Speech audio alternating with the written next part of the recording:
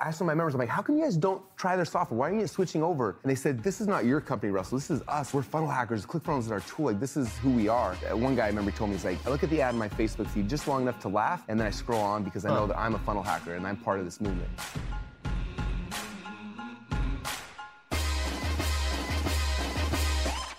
Why do people need to build a tribe? How do you do it? So it's kind of funny because when we were launching ClickFunnels, the market we were going into, there's a lot of competitors, right? And all of them are like, they're brands, but they're kind of nameless, faceless. There's brands trying to do this thing, right? And I remember about that time I went to a network marketing thing because I had some friends in it. I was like, I want to see how these guys do their stuff.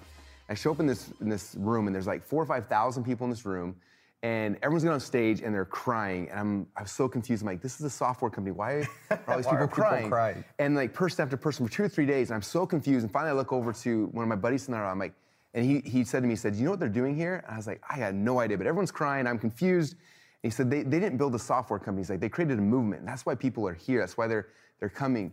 And this is time so we're you're launching. saying they built the movement before they even branded this concept? Yeah, well, as they were doing it. And so we were launching ClickFunnels, and I was like, if we're just a software company like everybody else, then we're a commodity, right? And if you're a commodity, then it's like everyone's fighting for like the lowest price, and eventually you price yourself out, and then it's just like that's how a lot of businesses happen. And I was like, we need to build something bigger where people are part of this movement and they're part of our tribe, and they feel like they belong to this thing.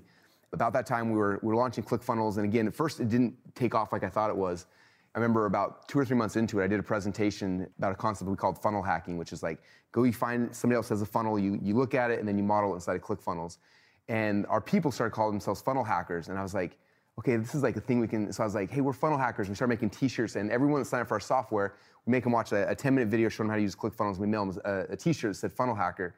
And all of a sudden, all these people started wearing funnel hacker t-shirts. I got a message today from a guy in China who was at like the market, and he's like, I bumped into a guy with the funnel hacker shirt, took a picture of it, sends it to me, and it happens like all the time because this tribe, this culture, this thing we've tried to build has been huge. And what's interesting is, right now, you mentioned before, we have 55,000 members, and I talked to some of them because every single week, almost every week since we launched ClickFunnels, there's been like the next ClickFunnels killer that's coming out, and everyone, I get all the emails from everyone forward, and like, oh, the competitor's coming out. And so far, I think it's been like 30-something that have come out, and all of them have kind of fallen by the wayside and didn't do much. Do you think that's because they weren't movements like yours? Yeah, well, I asked some of my members, I'm like, how come you guys don't try their software? Why aren't you switching over? And they said, because we're this is not your company, Russell. This is us. Like, we're funnel hackers. ClickFunnels is our tool. Like, this is who we are. And they said, one guy I remember told me, he's like, I look at it long enough, I look at the ad in my Facebook feed just long enough to laugh, and then I scroll on because I know that I'm a funnel hacker and I'm part of this movement. And so it's like, everyone's coming trying to beat us on pricing and things like that. And it's like, no, we built a community, we built a tribe of people who have a belief they're going somewhere, there's a vision, what they're all trying to do. And that has been so huge in propelling us to this growth. They also share, we get organically about 1,000 people a day that are signing up for ClickFunnels, and that's not coming from our paid ads. These are paid customers, by the way, 55,000 paid customers. And not the free ones like most software. Your free email list is how big do you share? Over 1 million. Over 1 million. Yeah, and we've probably had about 500,000 or so that have actually created an account, but yeah, 55,000 that are actively paying to be members. You, and it costs between what? Between $100 and $300 a month. 100 and 300, and then you got some upgrades people can do. Yeah. So, it's interesting you're talking about this because I was just reading this. It's like I like to read textbooks, even though I didn't go to college. This is how I do my version of college. So I was reading this book, Dr. David Buss's psychology book. He's actually coming here tomorrow. It's one of the most interesting guys in the world. And he's talking about the rise of gang membership around the world. And he said it completely tracked the breakdown of the old family unit tribe, right? Gangs started to get big, let's say. There's always been some form of gang, but people want to belong to something. Mm-hmm. And so now if you can build a business, you see that with like Lady Gaga. She called her fans like wasn't it Little Monsters or something like that? And Justin Bieber, what are they called? Beliebers. Right? And that sounds stupid. When I saw that, I'm like, but maybe they're smarter than we think. And you had this thing, funnel hackers. And it's like, what should I use? Zach, what do we need to go? Thailand? Thai tribe? No, I don't want my name in it, because I think it's important, like you're saying, you didn't build yourself as the brand. Something bigger. In fact, so one of our top success stories I talk about in the book a lot, she's in the weight loss space, and her maiden name was Tool. So she always was Tool Time Trainer, and it was tough because people didn't self-identify with that. Right. And so she heard this the first time when she was at an event we did, and on the flight home, she's like, I need to change this to something that that my people will associate with. And it was tough for her because her business at that point had been her name. And she's like, but that's not big enough for everybody else. And so on the flight home, she was thinking about ideas, and all of a sudden she had this idea. She's like, I'm gonna rebrand it as Lady Boss Weight Loss. And my women are gonna be lady bosses. They went home, they completely deleted their whole business, which was doing well, rebranded it, launched this thing called Lady Bosses. And if you look at her movement right now, they have over 100,000 women who have purchased their programs, who are in this thing.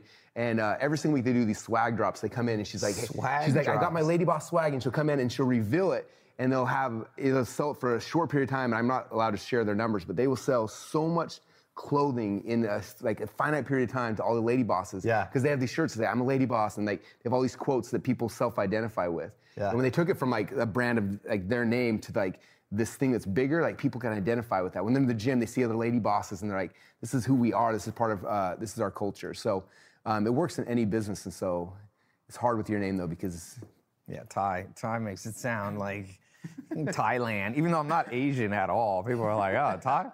So tip number one for all of you, you can read his book, Expert Secrets. We'll put a link, tailopez.com/clickfunnels, and that will put a link to what Russell's doing. And I just want to reiterate, I've seen this over and over. Even what I do, people, I have Knowledge Society as one of the names of one of my companies. And it's not even something I try to brand. And I see my employees latching onto that, because you can't latch onto being Tai Lopez. That's just one person.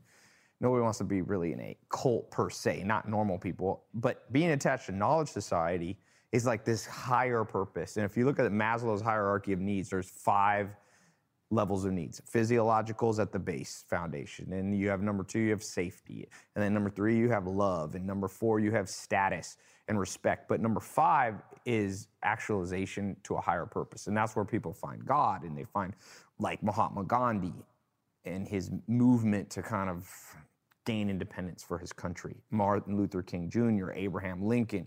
And so what you're doing is you're applying those same principles to a brand. Mm-hmm. And took you from 0 to $100 million a year. And think about the big brands, the ones that have done a really good job in the last generation have done that. You look at Apple, people. Biggest company in the world, Apple. People self-identify with that, right? Yeah.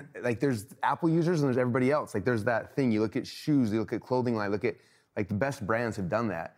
For some reason, most businesses, we don't think about that. Because I sell this, or I'm a financial planner, I'm in real estate or whatever. But it's those who start looking at the pattern. I'm a big pattern guy. You see a pattern, it's okay, now that I know the pattern, how can I amplify that? So we realize this is the pattern.